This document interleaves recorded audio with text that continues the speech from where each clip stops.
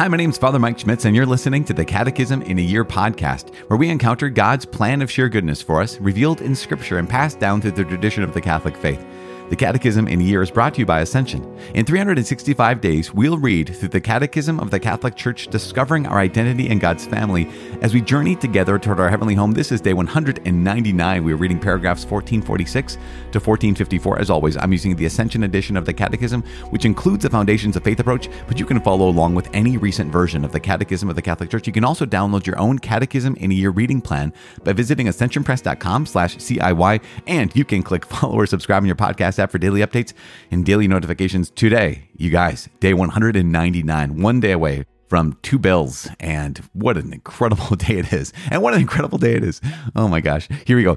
Today we're continuing to talk about the Sacrament of Reconciliation. And so we said yesterday, noted how that what sin is, it's above all offense against God, and it's also rupture of communion with the church. So only God can forgive sins, yet through his church, he offers us forgiveness. And so we're going to talk about today how this sacrament developed over time, a little bit of that, because how we have it now, how we experience the Sacrament of Reconciliation at this point in time is not exactly the way that it was celebrated even for the first number of centuries in the Christianity. And so we're going to look at that. We're also going to look at what is it that the fundamental structure. So some things have changed. Some, you might say, cosmetic things have changed, or maybe some practical things have changed.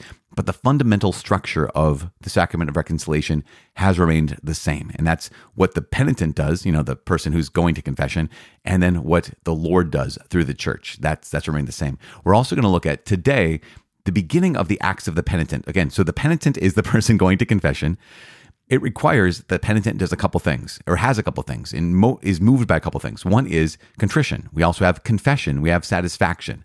And we're only going to look at the first one today. We're looking at contrition. So what is it to have contrition, or what is it to be contrite when it comes to coming before the Lord and acknowledging our sins and turning back to him? Remember, we talked about this a couple days ago and yesterday as well, that interior repentance is a radical reorientation of our whole life. A return, a conversion to God with all our heart. And so because of that, we need to have this thing called contrition. We'll look at what that is today. So without any further ado, let us do a prayer. That doesn't make sense. Without anything further, let's just call upon our Heavenly Father in the name of the Father and the Son and the Holy Spirit. God in heaven, you are good and you are love, and you call us back to yourself constantly. You continue to offer us and all peoples of the world reconciliation. You offer us your forgiveness because you are not only just, you are merciful. You not only are good and fair, you also extend your grace to us, a grace that we do not deserve, but a grace that we do need. You give us your mercy. Lord God, help us to enter into your mercy. Help us to allow your mercy to enter into us, and give us the grace today to whatever it is that is our sin, whatever it is that's keeping us away from you, to say yes to your love, to say yes to your grace, and to say yes to mercy. Break our hearts and make us contrite. Break our hearts and help us fall more and more in love with you. Help us to hate sin and to love you. In Jesus' name we pray. Amen. In the name of the Father, and of the Son, and of the Holy Spirit. Amen. Today is day 199. We're reading paragraphs 1446 to 1454. The Sacrament of Forgiveness. Christ instituted the Sacrament of Penance for all sinful members of his church. Above all, for those who, since baptism, have fallen into grave sin, and have thus lost their baptismal grace and wounded ecclesial communion. It is to them that the Sacrament of Penance offers a new possibility to convert and to recover the grace of justification. The Fathers of the Church present this sacrament as the second plank of salvation after the shipwreck, which is the loss of grace. Over the centuries, the concrete form in which the Church has exercised this power received from the Lord has varied considerably. During the first centuries, the reconciliation of Christians who had committed particularly grave sins after their baptism, for example, idolatry, murder, or adultery, was tied to a very rigorous discipline, according to which penitents had to do public penance for their sins, often for years before receiving reconciliation. To this order of penitence, which concerned only certain grave sins, one was only rarely admitted, and in certain regions, only once in a lifetime.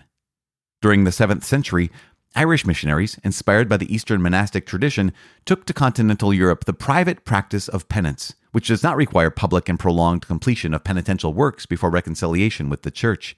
From that time on, the sacrament has been performed in secret between penitent and priest. This new practice envisioned the possibility of repetition, and so opened the way to a regular frequenting of this sacrament.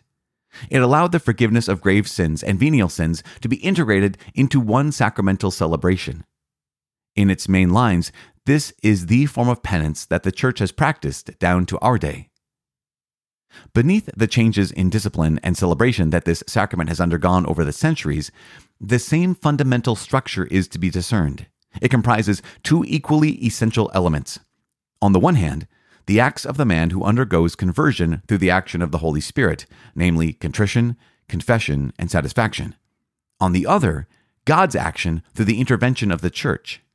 The Church, who through the bishop and his priests forgives sins in the name of Jesus Christ and determines the manner of satisfaction, also prays for the sinner and does penance with him. Thus, the sinner is healed and reestablished in ecclesial communion. The formula of absolution used in the Latin Church expresses the essential elements of this sacrament. The Father of mercies is the source of all forgiveness. He effects the reconciliation of sinners through the Passover of his Son and the gift of his Spirit through the prayer and ministry of the Church.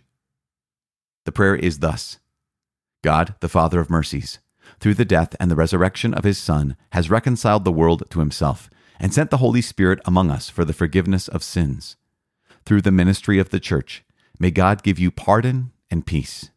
And I absolve you from your sins in the name of the Father, and of the Son, and of the Holy Spirit. The acts of the penitent. Penance requires the sinner to endure all things willingly, be contrite of heart, confess with the lips, and practice complete humility and fruitful satisfaction. Contrition. Among the penitent's acts, contrition occupies first place. Contrition is sorrow of the soul and detestation for the sin committed, together with the resolution not to sin again. When it arises from a love by which God is loved above all else, contrition is called perfect, contrition of charity. Such contrition remits venial sins. It also obtains forgiveness of mortal sins if it includes the firm resolution to have recourse to sacramental confession as soon as possible. The contrition called imperfect or attrition is also a gift of God, a prompting of the Holy Spirit. It is born of the consideration of sin's ugliness or the fear of eternal damnation and the other penalties threatening the sinner. Contrition of fear. Such a stirring of conscience can initiate an interior process which, under the prompting of grace, will be brought to completion by sacramental absolution. By itself, however, imperfect contrition cannot obtain the forgiveness of grave sins, but it disposes one to obtain forgiveness in the sacrament of penance.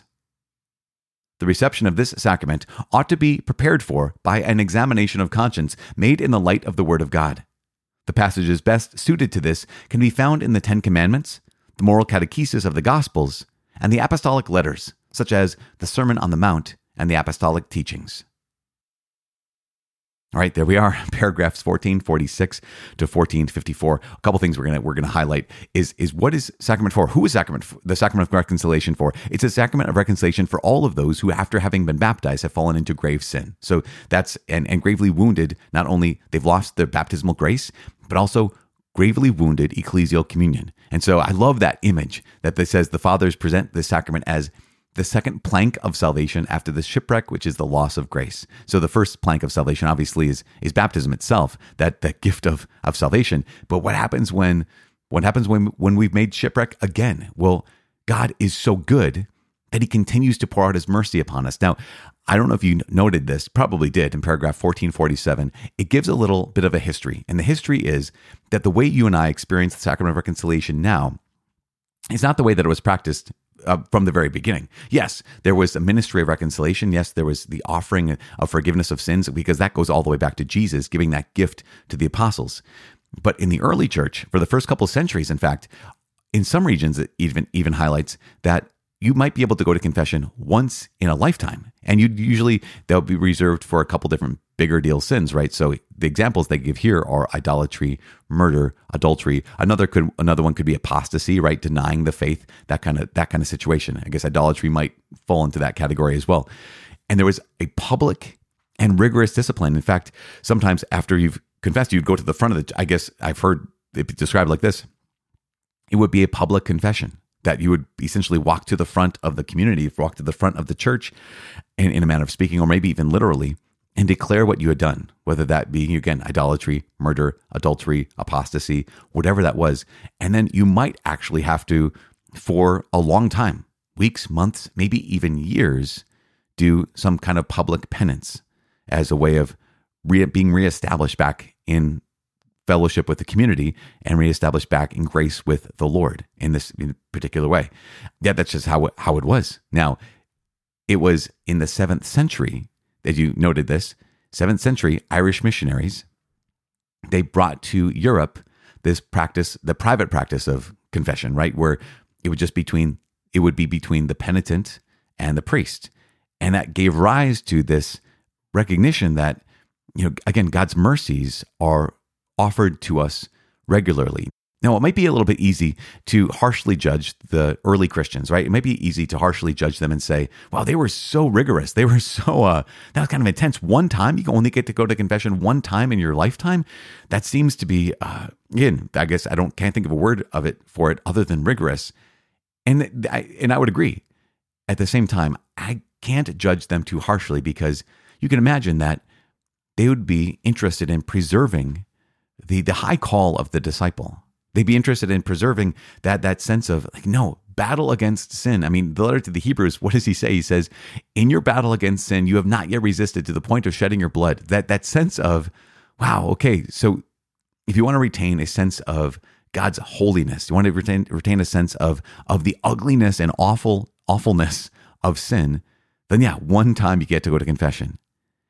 On the other hand, I'm so grateful for those Irish missionaries who brought to the rest of Europe and throughout the world then the practice of frequent confession and private confession, because that highlights it doesn't dismiss the reality and the brutality and the ugliness of sin, but it does emphasize God's infinite mercy and its infinite grace.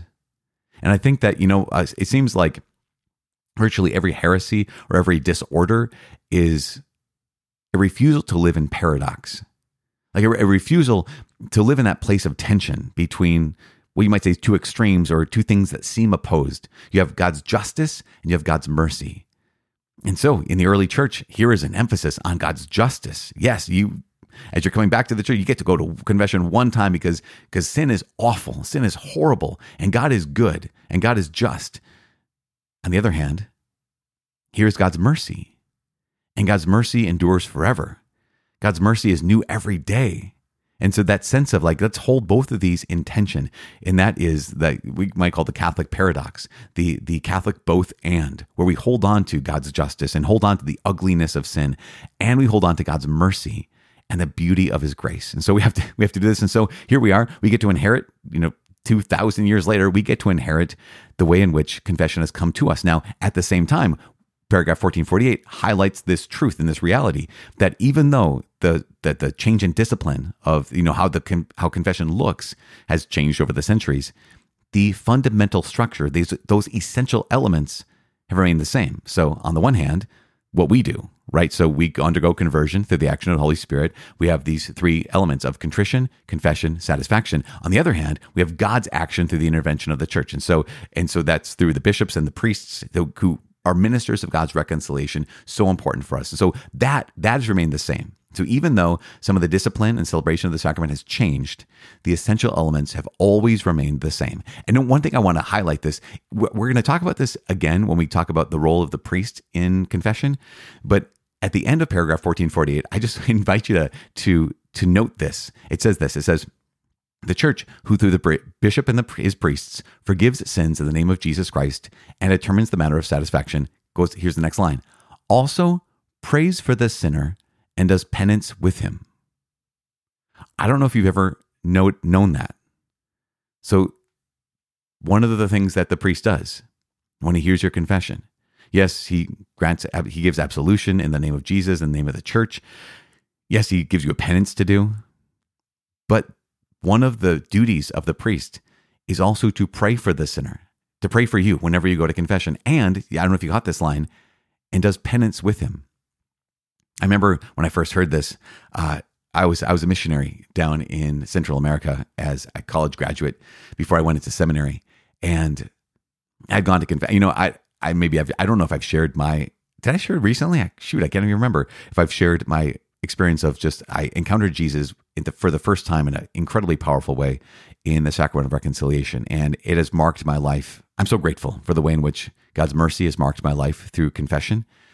But there was a time, kind of toward the end of college and the beginning of being a missionary, where I kind of drifted away from. I had hardened my heart to the Lord, even though I was a missionary, even though I was going to Mass on a regular basis. I had hardened my heart to the Lord, and so after the Lord broke my heart again and brought me back to Him, I went to confession for the first time in kind of a while, and it was some confessions are a little bit bigger than others, if you might say it like that.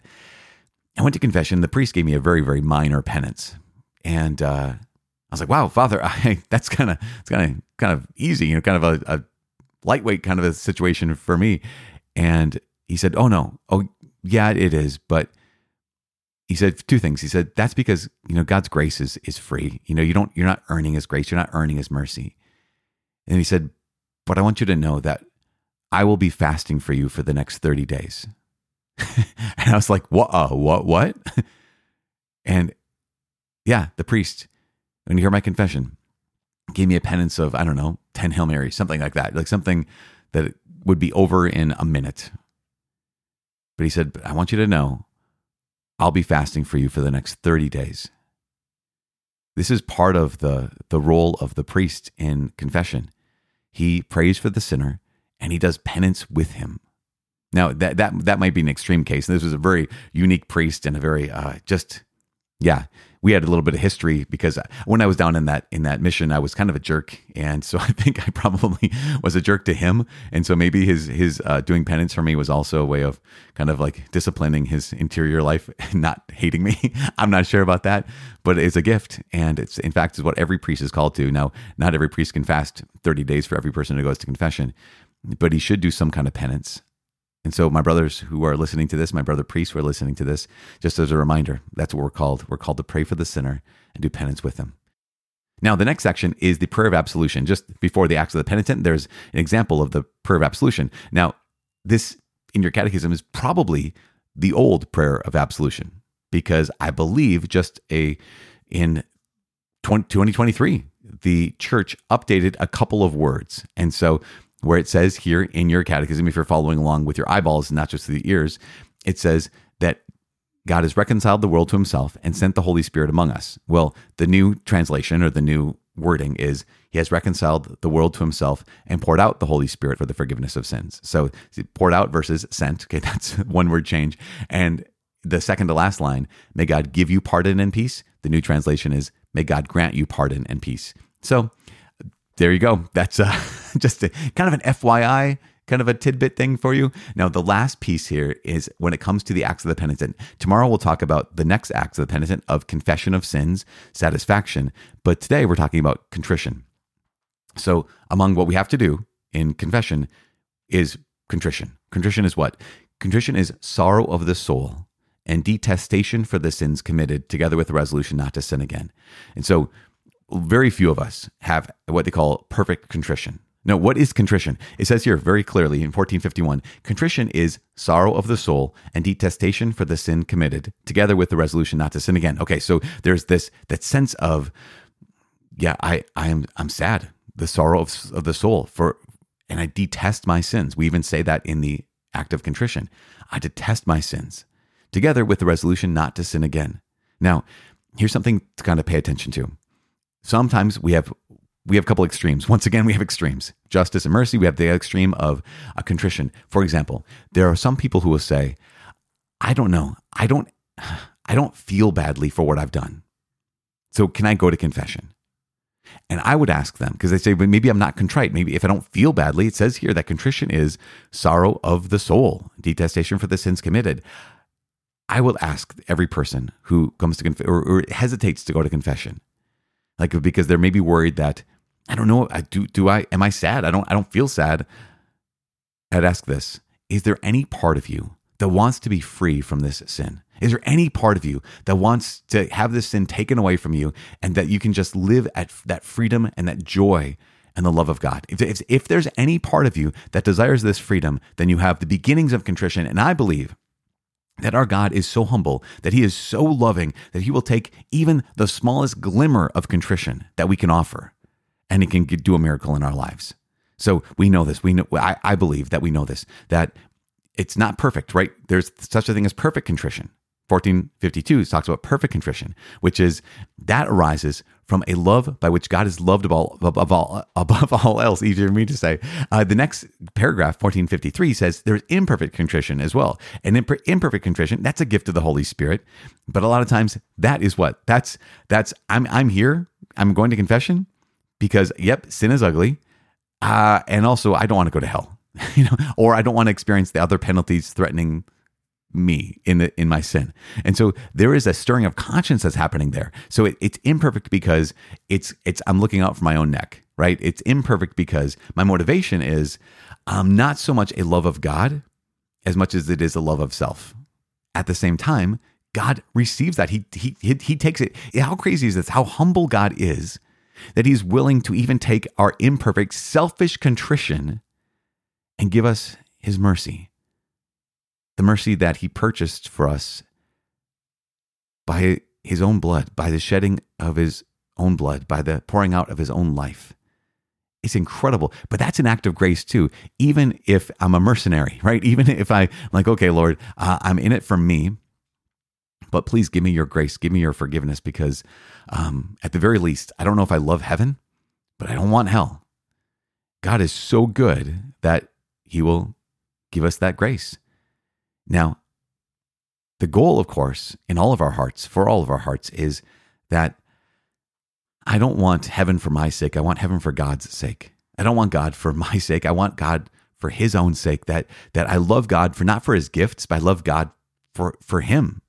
And that's the goal of all of our hearts, where that's perfect contrition. And so, I don't know if you have seen this before, many acts of contrition, there is a sense in there, even a sentence in there, where sometimes an act of perfect contrition will say, I confess my sins because I dread the loss of heaven and fear the pains of hell, but most of all, because I've offended you, my God, who are all good and deserving of all my love. That is a way of expressing perfect contrition. And we can pray that prayer. You can pray that prayer even if you realize that's aspirational, right? It's not actually how I feel right now. It is an aspiration. I would like to be able to be here because I say, most of all, because I love you above all things. But that might not be true. It's okay to pray that prayer, because in that sense, at least that part of the prayer is an aspirational part of that prayer, and it's worth expressing. It's worth aspiring to. Now, two quick things. You might have noticed this in paragraph 1452. It said, such contrition. What kind of contrition? Perfect contrition. Perfect contrition remits venial sins. Awesome. The next line, or part of that line, though, says, it also obtains forgiveness of mortal sins if it includes the firm resolution to have recourse to sacramental confession as soon as possible. So here is something that it could be problematic or could be confusing for some people. Because they'd say, oh, okay, so I can go receive Holy Communion because I made an act of contrition. I'll go to confession the next time I get a chance. That's not what this is saying. It's not saying you made an act of contrition, now just go to receive communion and go to confession the next chance you have. That's not what that's saying. It's saying that if I have perfect contrition, it obtains forgiveness of mortal sins with the thought, the intention, resolution, that I'm going to go to confession as soon as I can. It doesn't say if I make an act of perfect contrition, but if I have perfect contrition. So the great question we get to ask ourselves is, okay, in this moment, do I love God above all else? And that's my motivation for saying I'm sorry. And that's a motivation for coming before the Lord and confessing my sins directly to the Lord. Because I fear that some people might hear this and say, oh my gosh, I can see this. I made an act of contrition, and so now I will receive communion and go to confession later. I do not believe that that's what the church is teaching here. The church is expressing that You do not need to be afraid when you have, we never have to be afraid because God is always on our side. God loves you so much. But to simply say that I made an act of contrition, I'll go to receive communion, and later on, go to sacramental confession. I do not believe that in most cases, that's where most of us are. It's saying here that if I have perfect contrition, I love God above all else, I would just argue and submit in a pastoral way. This is me, but this is how I read the text here. I don't think that's most of us. I don't think that's where most of us are. So to that end, here's what I would invite us all to do. Yes, make an act of contrition. After your sins, you don't have to wait to go to confession to make an act of contrition, but turn back to the Lord so quickly. Turn back to the Lord as soon as you can. This is what I try to do. When I fall into sin, it's like just, okay, Lord, I am so sorry. I turn back to him as soon as I can. Continue to pray as soon as you can, but also go to confession as soon as you can. And I would invite all of us to not presume that we have perfect contrition, to not presume that we have that, but instead to abstain from Holy Communion until we have the chance to go to sacramental confession. That's what I've got for you. That's just this piece that I just wanted to clarify in paragraph 1452 before we launch into tomorrow, where we do talk about confession, and then later on satisfaction. And the minister of the sacrament will talk more about the priest and the bishop, how Jesus actually is the one who forgives our sins. Incredible. But right now, that's the word today. You guys, well, here we are. Longer day? I think it was a longer day. Apologize for that. But I'm praying for you. Please pray for me. My name is Father Mike. I cannot wait to see you tomorrow. God bless.